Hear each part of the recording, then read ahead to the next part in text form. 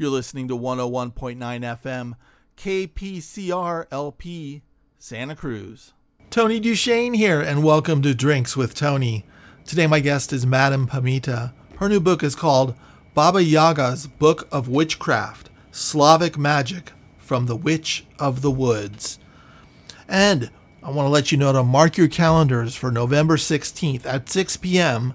because I'm teaching a free creative writing workshop through the Los Angeles Public Library at the Los Feliz branch on Hillhurst and Franklin. Hey, Tony, how do I register for that? You don't. You just show up. 6 p.m. Wednesday, November 16th at the Los Feliz branch library. And now, Pamita and I discuss Ukrainian magic, commuting with spirits, how to avoid evil spirits, Catholicism and St. Bridget, how fairy tales connect to paganism, and so much more. Hi, I'm Madame Pamita, and you are listening to Drinks with Tony. Get on the Drinks with Tony show. Yeah. Baba Yaga, is that right? Mm-hmm. All right. You're listening to Drinks with Tony. I'm your host, Tony Duchesne. Today on the show, we have Madame Pamita. She's the author of Baba Yaga's Book of Witchcraft, Slavic Magic from the Witch of the Woods. Pamita, how are you? And you said it perfectly before we recorded, and then you said yoga just now. Did I do it wrong? So it's Yaga, but I said yoga. You said yoga. Yeah, and I can't redo it because now we're taping live, and I know I'll just do it wrong again. So Baby Yaga, Baba Yaga. See, I still get it wrong. Now you got it. The last time you got it, Baba Yaga. Baba Yaga. Now it is let's start with who is Baba Yaga? Okay, so well, I am half Ukrainian. My mom's side of the family is Ukrainian. What's the other half? Like been in America since 1600s, English, Irish, okay. Scots. You're a mutt. You're a mutt like the rest of us. Yeah. So that's my dad's side, but my mom's side, they immigrated under conditions that are a lot like what's going on right now in Ukraine, where Russia was coming in, conscripting my great uncle to try and get him in the Russian army. And he's like, hell no. And he and my grandmother escaped and came to Philly, and she got married over here to, I think he was living in the same town, possibly village, but then moved to Philly, and that's how they got married. My mother and my uncle and my aunts were all born in Philadelphia. And then are you from Philadelphia too? No. Oh, okay. But I was really rooting for the Phillies in the World Series because they were my mom's team. Well, because I'm from San Francisco, so I'm rooting for the Giants all the way. But I was rooting for the Phillies for two reasons. One, because they're National League. Like, that doesn't mean anything anymore now that the rules have changed. Yeah. And two, it's against the Astros. Of course. Cheating bastards. Of course. Those jerks, man. Well, I'd say there was one good thing that came out of the Astros winning, which was Ted Cruz went in the parade for them and everybody booed him. So oh wow, that was worth it. Yeah. And then Altuve, I just remember with the scandal, he didn't want anyone to rip his shirt. He was so concerned about that, and he's like, no, I have a bad tattoo. And I'm like, you better be showing that on social media like now. And just like, I think he went and got a bad tattoo like 6 months later. He's like, can you smudge it up? And can you get that microphone exactly. burn off of me? Exactly. So growing up being half Ukrainian, Baba Yaga was a character that I was super familiar with. She's a witch that shows up in Slavic lore and legends and fairy tales. I say to people that are American, people who really don't have any connection to Eastern Europe, I say she's probably the closest thing that you would think of when you think of Baba Yaga is the witch in Hansel and Gretel. She's similar to that witch in Hansel and Gretel, that she's sometimes in some stories she shows up as like this mean witch who's going to throw you in the oven if you don't escape. And then other times she shows up in older stories, she shows up as like maybe an ambiguous character that if you're nice to her, she'll do you a favor. If you're not nice to her, she punishes you. She also shows up sometimes as just a donor character. So she always is this repeating character that shows up many, many, many times in many different stories. She's kind of the character actor that gets all the work in a lot of Slavic fairy tales. So sometimes she's misnamed as a Russian witch, but that is because she was first written down by a Russian author who saw what the Brothers Grimm were doing in copying down German folk tales that were in the oral tradition and having great success with it. So Alexander Afanasyev, he did the same thing for Russian fairy tales. So because he was the first sort of modern person that wrote her down or recorded her stories, sometimes people say she's a Russian witch, but yes, she is part of Russian legend, but she's also in Polish stories, in Ukrainian stories, in Czech stories, in Yugoslavia, former Yugoslavia, Bosnia, and Croatia, and Serbia, and all those places. So What we year, see her with all the what year Slavic. was it? Well, I'm sorry to interrupt, but what year was it that that she was starting to get written down? In the mid 1800s, Oh, okay. 1850s. So same No. time, he was a contemporary of the Grimm brothers, so mid 1800s. So so she shows up as a sort of, she's a character that pops into lots of stories. So she herself, even though there's no traditional story where she's the star of the show, she will play the donor or the antagonist or some role. What I, in my research and researching about her, I really am following this thread that the older stories that are more a reflection of her true nature, of going back, her being a spirit, like a goddess, but really before there were even gods and goddesses, a spirit that's thousands of years old, or the stories began thousands of years ago, that she was this forest caretaker because she lives out in the forest by herself. She lives in a house that, instead of a candy house like Hansel and Gretel, she lives on a house that stands on chicken legs. It's a sentient house that stands on chicken legs.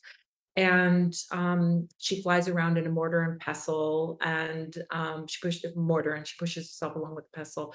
So she's this older spirit, that the continuity of this spirit and this old pagan tradition was kept alive in these fairy tales. Because when you're in let's say in a place where you have a religion that is telling you that's the old thing and you can't believe that anymore, that's bad, that's evil, you have to believe our new religion of Christianity.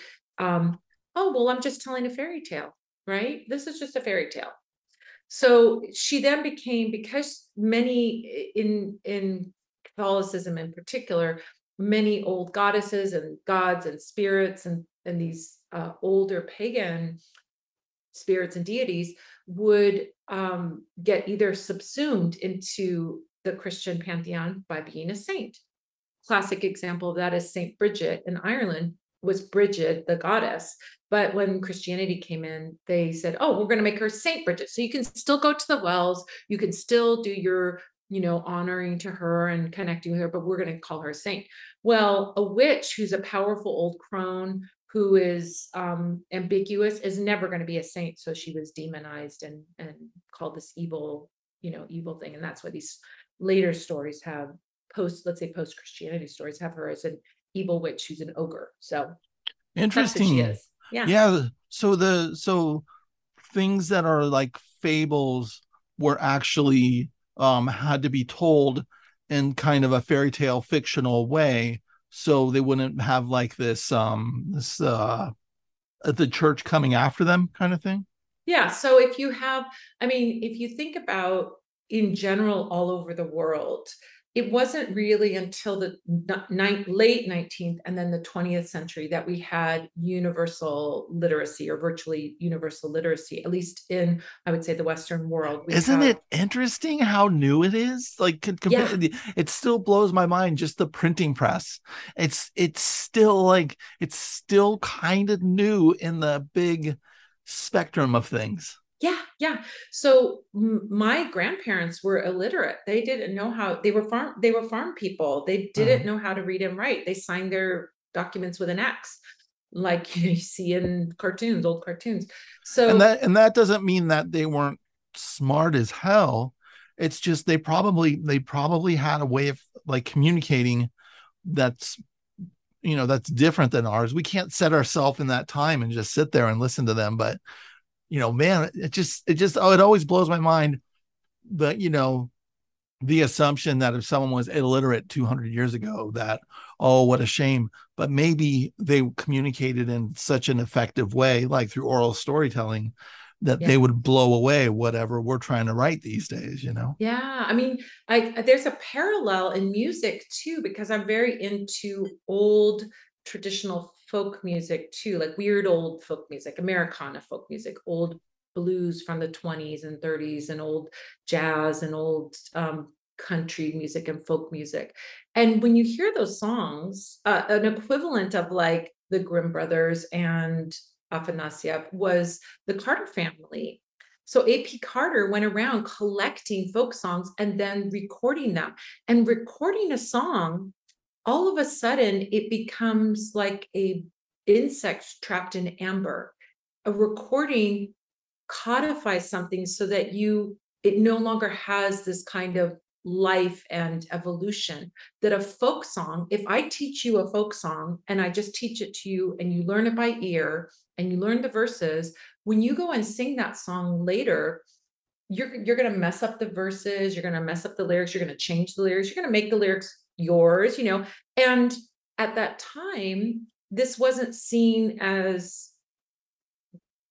bad or wrong, or you're screwing up the song. It was the natural evolution of the song. Same thing with oral storytelling. If you're telling a story, if I tell you the story, you're going to put your own details into that story, or you're going to not remember something that I said. And so there's something gained for sure. There's a huge thing that's gained by having the written word, because we can see then the words of people that lived hundreds and hundreds of years ago when we have a written documentation. But there's also something lost, which is the life of the story, or the personality of the story and the evolution of the story. So these stories were told for thousands of years about these different characters. There were heroic stories, and there were fairy tales, and there were stories with magic, and so on.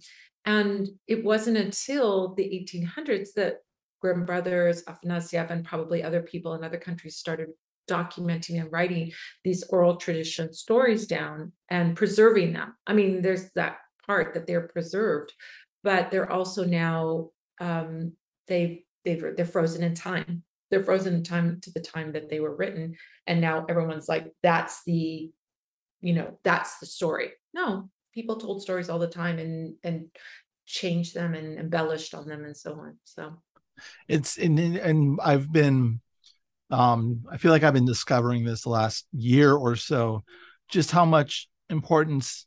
It's almost like just creating story is magic. It's taking something from the ether, and it may not even be ours. Like it may have our voice and our unique perspective, but it's not like we're creating anything brand new. But we are dissecting it through ourselves, and it's almost like sometimes it feels like a channeling of sorts as we. 100%. Yeah. 100%. I've had that experience with songwriting, writing, painting, where you look back at what you created and you're like, did I make that? Yeah. I didn't really make that. Did I make that? You're so delighted with the product at the end, and you do feel like it comes to you in just this fully formed state, which the Greeks would say is your muse giving you the story. Your muse gave you the story, is how they would describe it. Yeah. Interesting. And they always attributed the muse kind of as, I mean, it feels like an attribution to the female.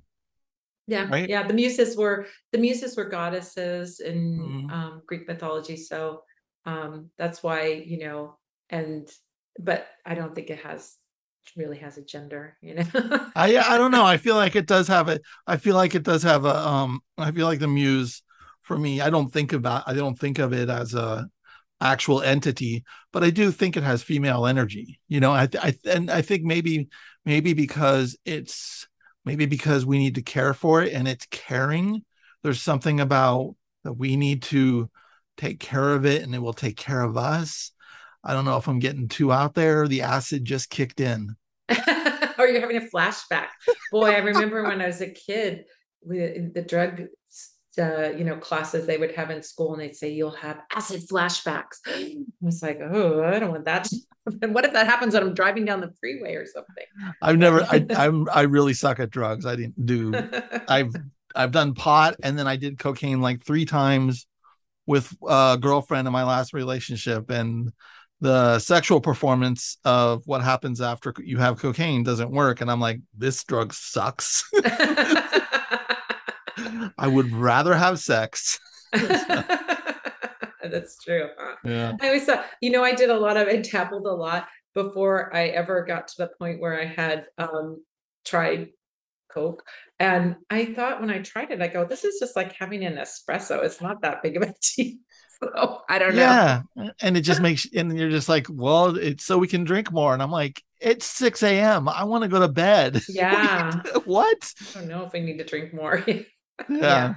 It's such a crazy thing. How do you, like, especially on a book like this, how do you get into the spirit of the work? Do you have like certain rituals? Do you or have you been connected to Baba Yaga for so long that it kind of feels natural? Well, I think this book really, it's so interesting because I'm a spiritualist. And so I have I have ancestor altars in my home. I have, I connect to spirits in the spirit world, and they're with me, and I think about them all the time. I'm very present with that. And that's very much a hallmark of. Wait, can I ask you? Mhm. So how do you mean that they're with you? Just like pretend it's someone like me. Who doesn't know? So, but also, I'm not a skeptic in any way at all. So, No, I know you're very open. yeah. Sweet, So, yeah. what does it mean that they're with you?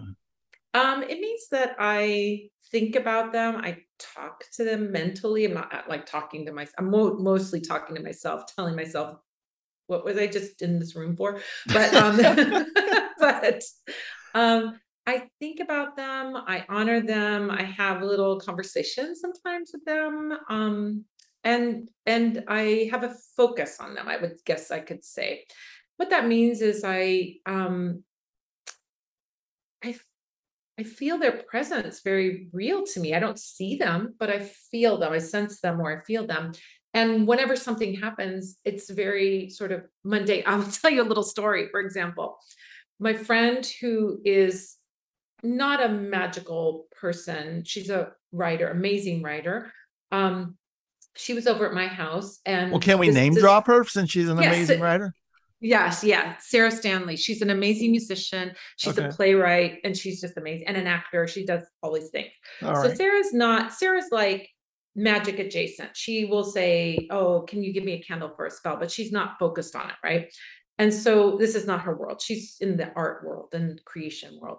So Sarah's at the house, and it's 3 days after Halloween, and I look on we're in the backyard sitting there having wine, glass of wine, and it's getting to be dark. And I look over on my lawn, and I see this witch hat. I go, oh my God, there's a witch hat on the lawn. So I bring the witch hat, I go and get it.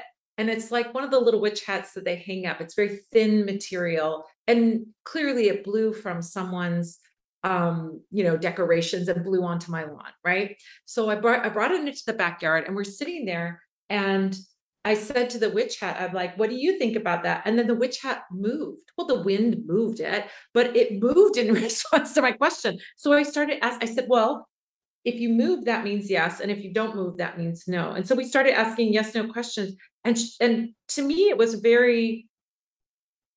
delightful, but like delightful, like a cat came into your yard. Fun, right? She was like, oh my God, this is so crazy. This is crazy. The hat is answering. And I'm like, well, it's like kind of my normal life.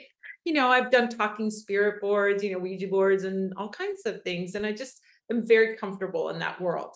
Yeah. So Yeah. So like with Ouija boards, because And it's because I grew up a Jehovah's Witness and I still got this in my DNA that I still can't like, if I see a Ouija board, I can't even look at it. I'm like, I'm learning about astrology, and you gave me those tarot cards and I still use those tarot cards that you gave me. And so so I'm dabbling on that part. But when it comes to a Ouija board, I'm still like, oh dear Satan, don't, screw me in the ass. But I know there's no Satan. And then it's just such a, so like when you're on a Ouija board, you're talking to the spirit realm? Yeah. So the problem with the Ouija board is this, and I think this is like good advice for someone that's doing a Ouija board. When you're working with spirits, there are hungry spirits, troubled spirits, trickster spirits. There are those kinds of spirits, but spirits are very easy to, I would say in general, control. You simply have to state, I only am inviting, because you're inviting them into a space. I'm only inviting my well ancestors. I'm only inviting spirits of the highest vibration. I'm only inviting good spirits who are going to give clear messages, and so on. So you can say something like that before you begin any spirit work, and you're fine. I have never had an issue with weird messages, scary messages. Now, when I was a kid, I didn't know how to do that. So I would sit down the Ouija board, and sometimes it would be super scary. Like you'd get a scary message. And it's because it's like leaving your front door open and then some rando walks in, right?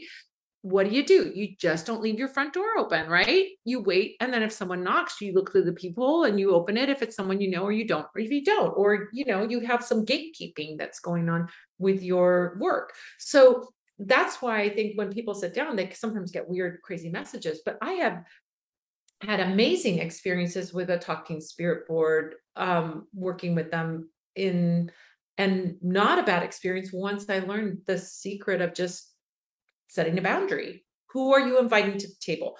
Who do you want to communicate with?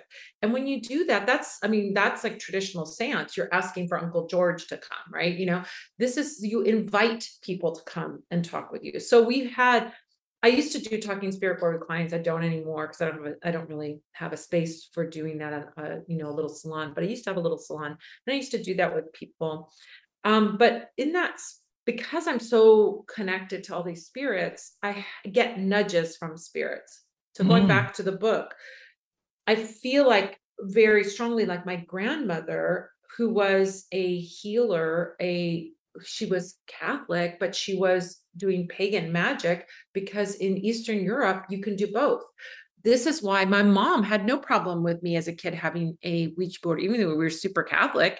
She had no problem with me having a Ouija board, tarot cards, fortune telling decks, this, that, and the other, because from an Eastern European standpoint, those two are fine together. So you got all the cool of Catholicism, which is all the grandeur architecture and the rituals, and then you got all the cool pagan stuff too.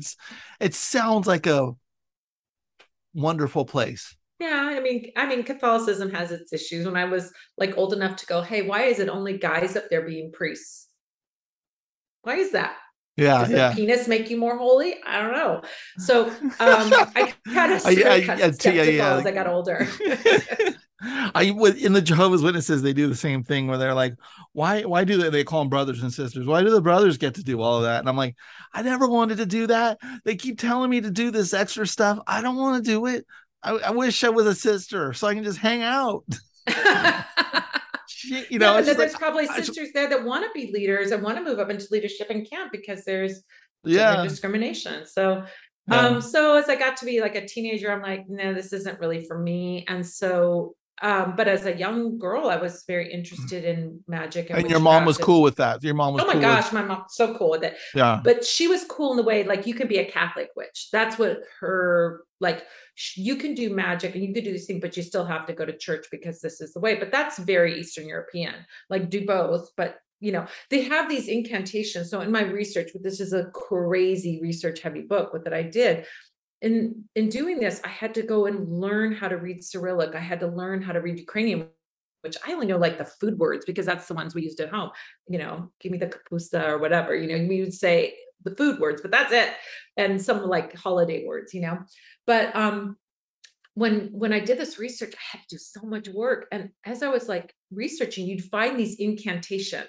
So the incantations would be like, I call in the sun, I call in the 77 sister stars, I call in Holy Mother Earth. Oh, and I also call in Jesus, Mary, and Jesus. It's like tacked on at the end just to make it okay to say this ancient pagan prayer incantation. So I just took all that saint stuff off, and it was like a perfect thing, right? So Oh, so so you took off the calling in Jesus and Mary and Joseph? of course I don't need Okay. to, I mean, I'm cool with Jesus, it's fine, but he's not my deity. I'm not from the Middle East, so I'm not Jewish, so why is he my deity?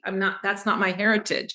Mm-hmm. My heritage is all the crazy wild you know, forest man, the Lisovuk, the Domovik, the little house spirit, and Baba Yaga, the magical witch. These are my spirits of my heritage, which crazily enough, I'm going to share this crazy thing with you. So you asked me what my dad's side of the family is.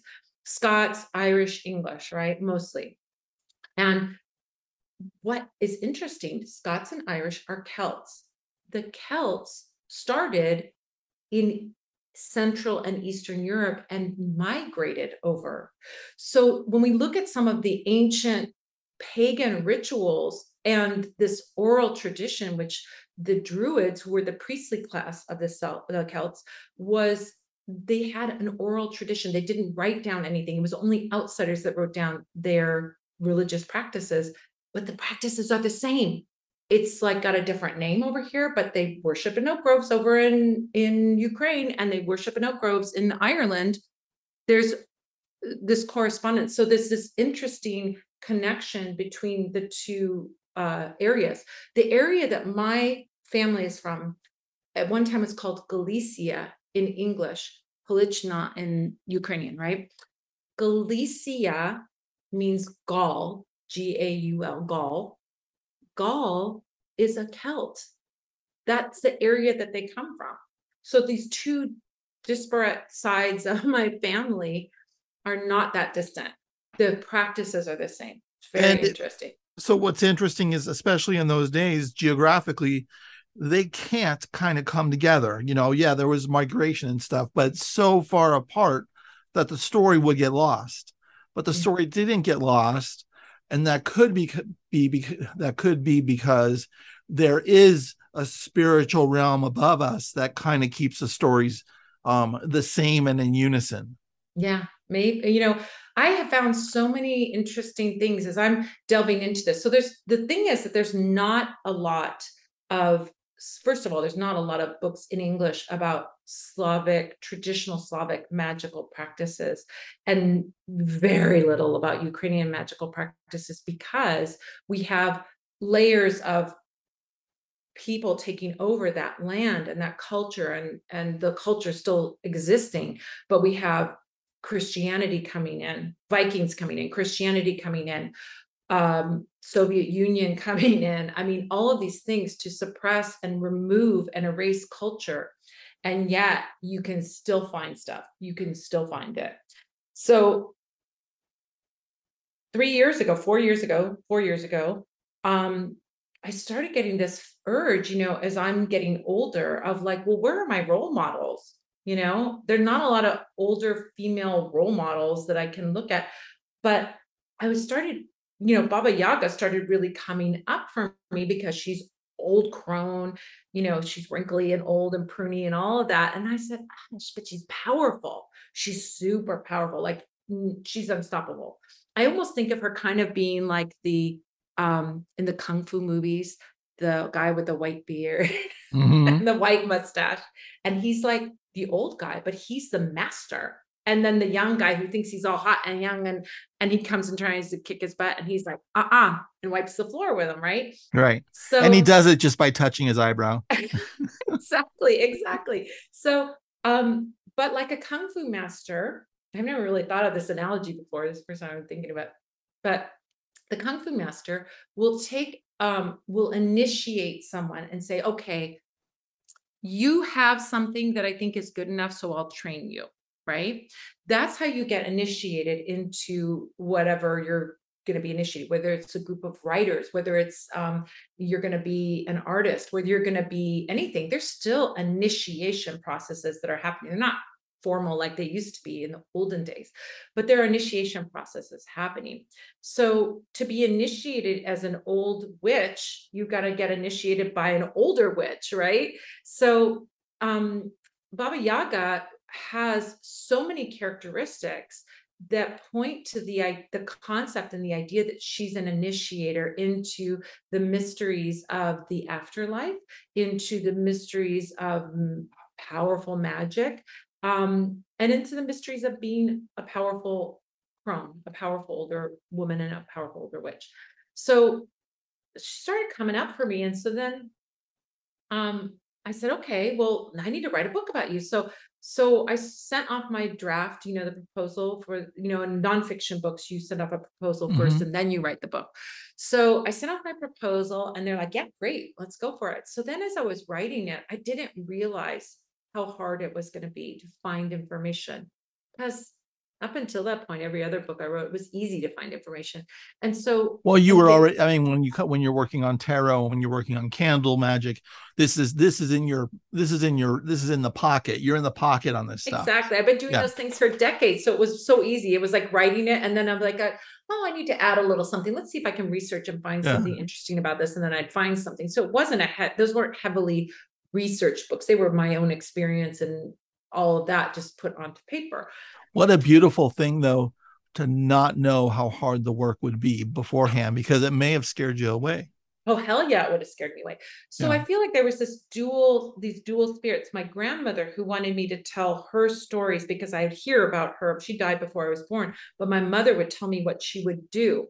And I was always kind of like looking to find more information about what she was doing.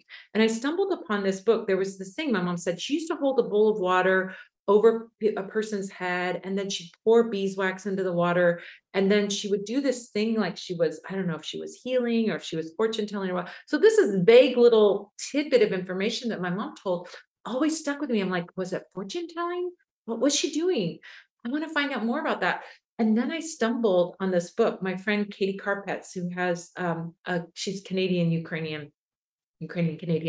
and so she's a lot nicer than us. Yeah, she's a nicer version. She's got the Eastern European, bite, but and she also says, "Oh, sorry, eh." She's the best. She's super sweet. She is super sweet. So but she's also wild too. She's got on her knuckles. You know how people get tattoos on her knuckles? Yeah. Their knuckles. She's got Baba Yaga on her knuckles. No way. Is that like the most genius thing in the world? Yeah. Oh, that would have been your book cover is so amazing. I wouldn't change it for anything. But if there was a second idea for a book cover, that would be Katie to put her knuckles. Yeah, just like gangster Baba Yaga. Exactly. So she had this book that it's called The Word and the Wax, which is about this Ukrainian cleansing, healing, divination system where you hold a bowl of water and you pour beeswax and then you do this full cleansing ritual and all this stuff. And I was like, holy crap, that book is what I needed to find, to know that I could find information. So once I found that book, I thought, this will be a piece of cake. I'll start here and it'll be what? I have to learn to read Cyrillic. So it was like such a crazy, so many times. It was during COVID. I was already anxious and stressed out. And I'm like sitting there going, why did I agree to do this? It was so hard. But it's like that Kung Fu master who says, I see potential in you. But if you're going to get to the point where you're going to be a Kung Fu master, I'm going to put you through your paces. But not because I want to punish you, not because I think you're I want to laugh at you, but because I believe that you can do it. So the master believes more than the student that the student is capable. And this spirit was my master who said, you can do this. You can write this book. The result was the book came out as soon as Ukraine was in the news.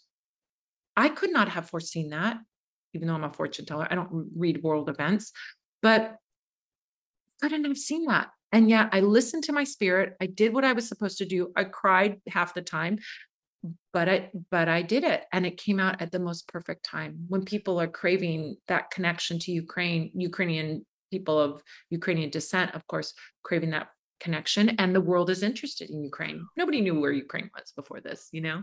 So the spirit was Baba Yaga, or was the spirit your someone of her descent? My grandmother was pushing me to do this book, and Okay. Baba Yaga was pushing me to do this book. And So maybe they sense the urgency because they can see the bubbling of events coming. yeah, I mean, I think that to me was a confirmation of my spirits directing me. When you have something like that happen, and that's happened more than once for me, like where a spirit has said, do this thing, I'm like, okay, and I do it, and then it's like perfect timing for the thing.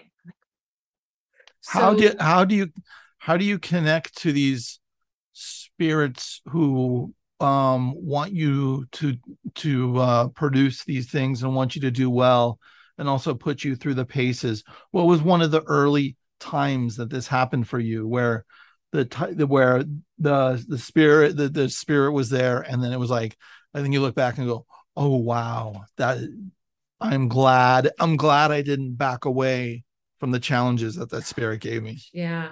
Well, I think there's these what I would call synchronicities, which are circumstances or are coincidences that are meaningful coincidences. So you look at a coincidence, but it actually has a deeper meaning. This concept is a Carl Jung concept that he came up with, this idea of synchronicities, that they're not just a random thing, but they actually have meaning. Doing tarot is inviting a synchronicity because you're pulling a random card, but it has a meaning, right? So you can invite a synchronicity by doing something like tarot. But like you're like the me stumbling on that book that Katie had. Why did I stumble on that book? I went to her shop and I was looking at what she had, and I sort of would pop in there every once in a while, but it happened at a certain time. And why did I like go that day and find it, or why did I even meet Katie in the first place? Because I met her at a conference that we went to, and she's like, I'm Ukrainian Canadian. I'm like, I'm Ukrainian American. Oh my God. And then we became friends, but we just happened to be at the same place at the same time, which is but that I think is lines up. So when you look back at like these weird, you're in the right place at the right time thing that leads you to something, I think those are, you're being led. And as long as you are open and say yes to these things that you're being led to, then you can see the result. You don't always say yes to everything. So you never know. If I didn't go to that conference and I never met her and I never wrote the book, I wouldn't know that that didn't exist. So, but I'm glad it did. And was So it yeah, hard to hit the deadline? Did you have to extend the deadline because of so many the times. did you? So many Yeah. times. Yeah, because in fact, if you know about book publishing, I don't know if it's the same for fiction and nonfiction or memoir and Well, I know yeah, about but journalism, and the answer to the extension is no. When it's got to go to print in Thursday's newspaper, it's like no. Maybe we can hold it 6 hours, but you better do your due diligence in 6 hours.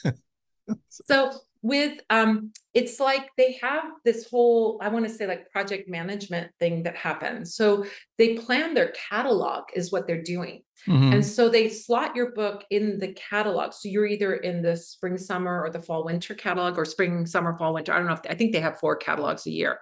So you end up being in one. So I think I moved my date 3 times. So the first time I'm like getting into the book and I saw how hard it was, I'm like, I need to go in the next catalog. So she put me in the next catalog. Then as the deadline was getting, I just need a few more months. She's like, okay, what I can do is I can put you at the last book of that catalog, the last publishing date. But if you can't do it, I need to know now so I can put you in. I said, no, I can do it. So I moved it 3 times, but I was the last. I like coming under the wire just to get Yeah. into that catalog. And I did do it.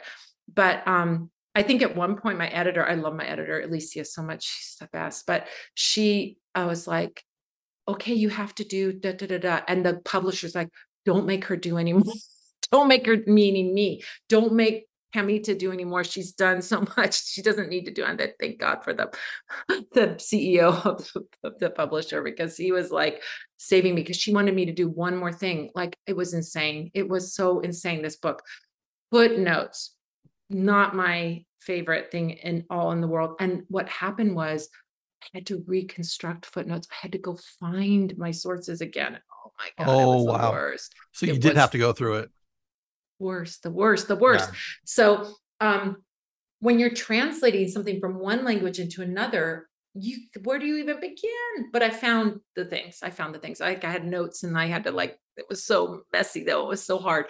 So what ended up being kind of a mishmash in the beginning turned out to be, I think, a gorgeous, beautiful book, because my editor she gave me such strong notes. She's like, you need to bring your voice into this. You need to have Baba Yaga's voice, your voice, and the story. So the way the book is constructed, it's a fairy tale that, like we were talking about earlier, fairy tales that kind of take on their life, and they evolve and change. So this basic skeleton of a fairy tale, I went in and then added like elements from other fairy tales where Baba Yaga. So I took a little bit from here, a little bit there, and then wove this tale. But the tale is like, each episode is the beginning of the chapter. So it's one tale woven throughout the whole book. And then as you're going through the story, it's a story of a young girl being initiated as a witch. But you, the reader, are also being initiated as a witch as you go along through this book. If you do the things and you get involved with it. I mean, obviously you could just read it like a book, but it's got, here, do this, try this, here's how you do this, and ways that you can make a spirit doll, do embroidery that has talismanic, protection, or work with fire, creating living fire from rubbing sticks together, and so on. So there's all this powerful, magical things that you could do if you choose to do them, or you could just read it and learn about it, So, and you also bring, at the beginning, you bring up the protection part of it, where you're carrying the reader as like, hey, okay, now I'm going to guide you, but you got to know some stuff. Here's kind of like, here's how you're going to protect yourself through the, not protect yourself, Baba Yaga's voice is coming through and saying, look, kid, I'm your master, I'm your coach, I'm your whatever. So here's what you need to expect. And you're going to have to, get started here. And Slavic magic, for obvious reasons, is very focused on protection. We've got people who were oppressed, people who were, had devastating life situations. I mean, horrible things that you can't even believe. I mean, this is what's happening in Ukraine right now. So naturally, the first thing you're going to think about is just that foundational aspect of protection, to spiritually protect yourself from evil that's out there. Yeah. So that's where it begins. Yeah. Why do you think there's evil spirits that actually give a crap about screwing with us?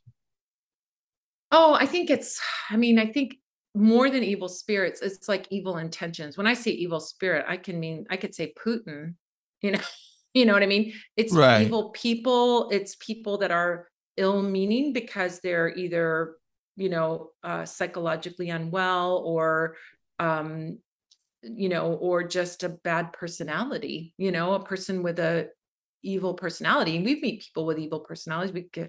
There's plenty of politicians with evil personalities. I mean, we could start there, right? Yeah. But I mean, outside of the realm of people in human form. Well, I'm in Slavic traditions and in Ukrainian traditions, most spirits are ambiguous. They're neither evil nor good. Okay. It depends on how you treat them. So if you are let's say, for example, we'll go with one. We'll just talk about one. The Lisuvuk. The Lisuvuk is the forest man. He's kind of a little bit like Sasquatch, or could be more like, but it could have skin that's like bark, but he lives in the forest. He's a forest being. He's not a human, but he can also shapeshift. He can become little, he can become big like a giant, he can look like a human, he can shapeshift. All right, so we're dealing with a forest spirit. The whole forest is his home. It's not your home, it's his home. So if you go into the forest, you would first make an offering to the spirit. Leave him some eggs, leave him a piece of bread, leave him a bowl of porridge before you go into the forest. The reason being, if you are hospitable and you make an offering to him, he will at least not bother you, but he might even protect you, and protect you from getting lost or harmed or anything like that. And he might even give you some kind of boon. Maybe you'll have a really good mushroom picking day, or you'll have a good hunting day if you go into the forest and you have supplicated or made an offering to this spirit. Now, if you go into the forest and you're breaking things and you're trashing things and you're yelling loudly and you're swearing in the forest, that's one of the things. You can't swear in the forest, you can't whistle in the forest, all these rules, right? But you're disrespecting some spirit's home. So if you go in and you're disregarding the spirit of the place, the spirit might get pissed off at you and mess with you. He could make a voice that sounds like your friend saying, "Hey, Tony, come over here." And he leads you off into some swamp somewhere. Or he can make you lose your way and you're going around and around in circles. There's all kinds of stories of this Lisa book, right? So, which is kind of something it's something that I would do myself if someone was inhospitable and messing with me and then asked me for directions somewhere. Exactly. I'd be like, well, let me think. Where have the last 5 drive-by shootings been? And that'd be a great corner for you to go to. And that's where Disneyland is. Exactly. So, Yeah. and then I think there are very few purely evil spirits. And some of those have just gotten a bad rap. But I do think, just like do you believe that there's some purely evil people? Do you believe there's purely evil people? I don't know. I'm still grappling with that because I come from something that should, when you look at the leaders of the Jehovah's Witnesses, they should be exuding evil, but at the same time, I think some of their hearts, they feel like they're in the right place, and some actually know what's going on. So it's something I grapple with because I don't think everyone's 100% evil, but and the other thing is, like, from my point of view, yeah, they're evil, but everyone's the hero of their own story. So in the end, they're just like, look what I am doing. It's just what like, about Hitler? Was Hitler pure evil? he's a bad artist. Feel sorry for the guy. If they could have just no, I'm kidding. I don't feel sorry for him. But if they could have just let him get, just scoot him through art school, and then, but at the same time, was Hitler a vessel for something that was already brewing? I don't know. Was he brought in for it? Just, these are questions that I have even more questions about. Like, even if you look at Jesus, it's just like, was Jesus around? And he was just like masturbating, and then one day we're like, he's, dude, stop masturbating, you're the Messiah. Wait, what? It's And then why would they tell him to stop? It's a normal human thing. Come on. But at the same time, and this is what what's weird about Hitler, and I don't know that much about World War II and Hitler. I just know it's just utter atrocity and pure awfulness. But he got elected, and there was a huge group of people who thought he was doing right, which is just, is that manipulation? I bet it is. I think everything's manipulation in politics. It's kind of gross, but it's just like, and I don't know. And then, are those people who elected him, are they responsible for what he did? How far does that go? Where, there's a lot. I would love to unpack the whole thing, but I think that would just take too much and maybe drive me into a padded cell. So. Well, I think that there are spirits that are evil. There are people that are evil. But I don't see. I can understand what you're saying. Like, when you say they're the hero of their own story, I think the good examples like MAGA people, right? Trump supporters. I don't I see some and I go, they're just out for themselves. Like that's just, they're just thinking about themselves and they're selfish people. But then I think maybe there are some people who are like, oh, I think, you know, being gay is wrong and we should pray the gay away. And I'm really thinking that I'm doing something good because I'm protecting this person from whatever. I think See, I that, used to be that way because growing up a Jehovah's Witness, you cannot be gay. And I yeah, used to believe 100% that the Jehovah's Witnesses were the truth. So I was committed to that faith. So I've been there. yeah, It's not because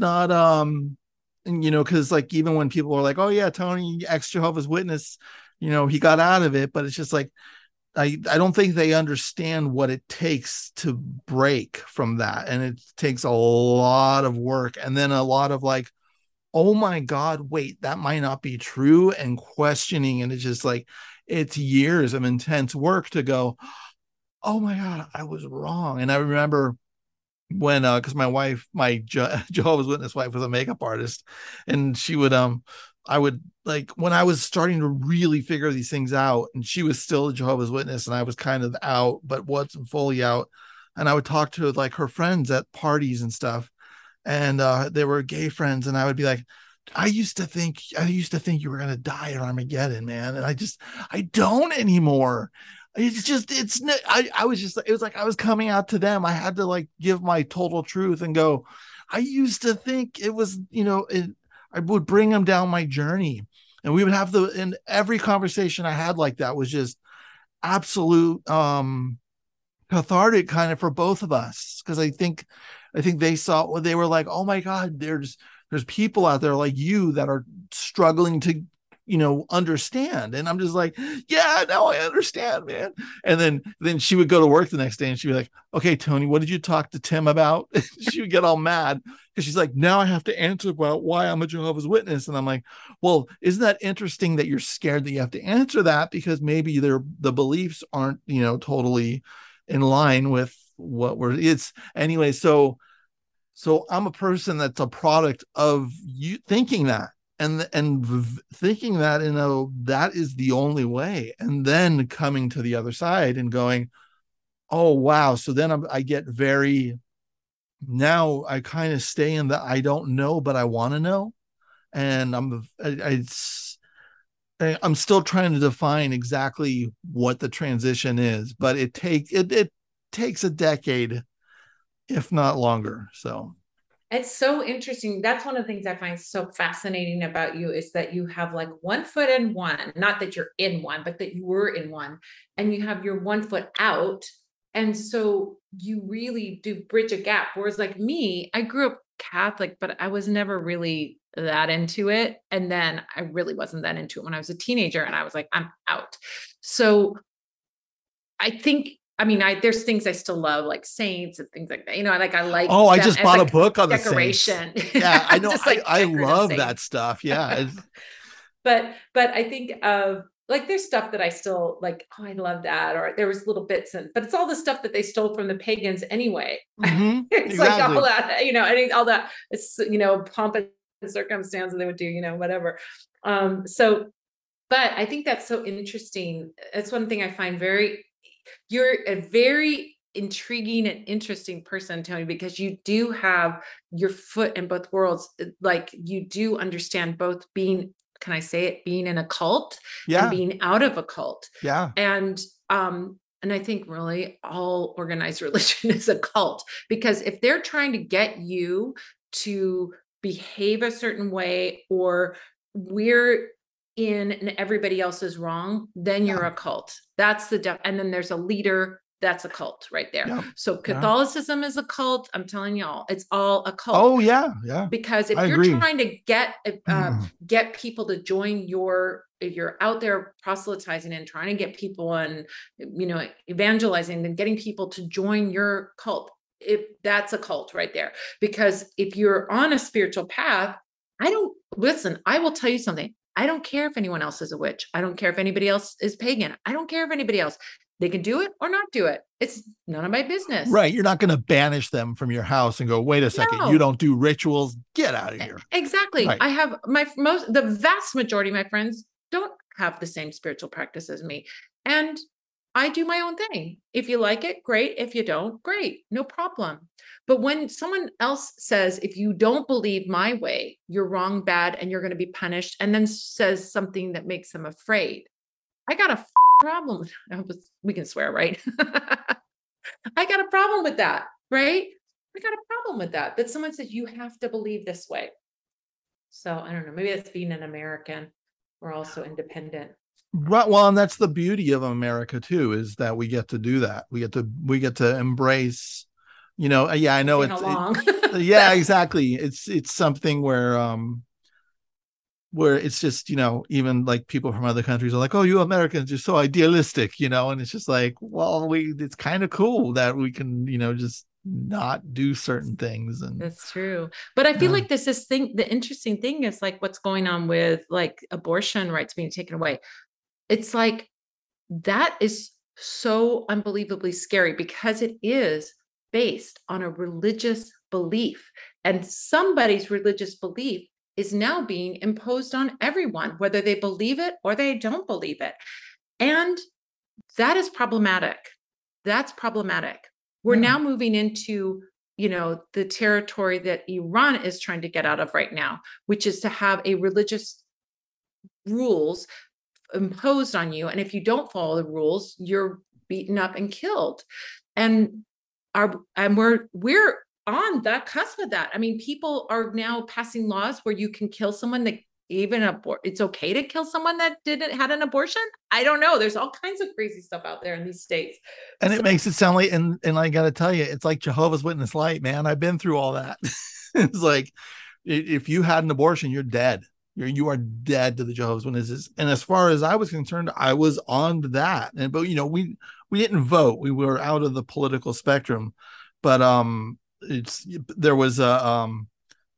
but yeah, it's just like there wasn't even a thing called pro-life. It's just like, if you abort, you're dead to God. That's it. It's yeah, and it's a heavy thing to lay on a human being. That's such a heavy thing to lay on a human being. Yeah. That's what a cult does. Now I abort all the time. I wish I could get pregnant just so I could get an abortion. Right? Yeah. I want to put a gun to like a 3-year-old's head and go, nope, it didn't work out, kid. Oh my gosh, you're going to get in trouble. Someone's going to take that out of context. Oh, there's so much they can take out of context. There's hundreds of hours of taken out of context on this. Pamita, thank you so much for coming on the show. Oh my gosh, we got on so many tangents, but that's what happens when you have drinks with Tony. You go on tangents, right? and we're not even drinking. I'm having coffee. I'm having soda water. Don't you mind people grinning in your face? Don't mind people grinning in your face. Yeah, just bear this in mind, a true friend is hard to find. Don't you mind people grinning in your face? You know your mother will talk about you, your sisters and your brothers too. Yes, don't care how you're trying to live, they'll talk about you still. Yes, but bear this in mind, a true friend is hard to find. Don't you mind people grinning in your face? Don't mind people grinning in your face. Don't mind people grinning in your face. Oh, there's bear this in mind, a true friend is hard to find. Don't you mind people grinning in your face? You know they'll jump you up and down, they'll carry you all around and around. Just as soon as your back are turned, they'll be trying to crush you down. Yes, but bear this in mind, a true friend is hard to find. Don't you mind people grinning in your face. Don't mind people grinning in your face. Don't mind people grinning in your face. Oh Lord, just bear this in mind. A true friend is hard to find. Don't you mind people grinning in your face. Madam Pamita on Drinks with Tony. Check out her new book, Baba Yaga's Book of Witchcraft, Slavic Magic from the Witch of the Woods. Next week on the show, we have Jenna Maitland. She's the author of Will You Give Me a Reading? What You Need to Know to Read Tarot with Confidence. Hey, Tony, you're getting quite esoteric, dude. Yeah. Thanks for listening. I'll see you next week. You're listening to 101.9 FM, KPCR LP, Santa Cruz.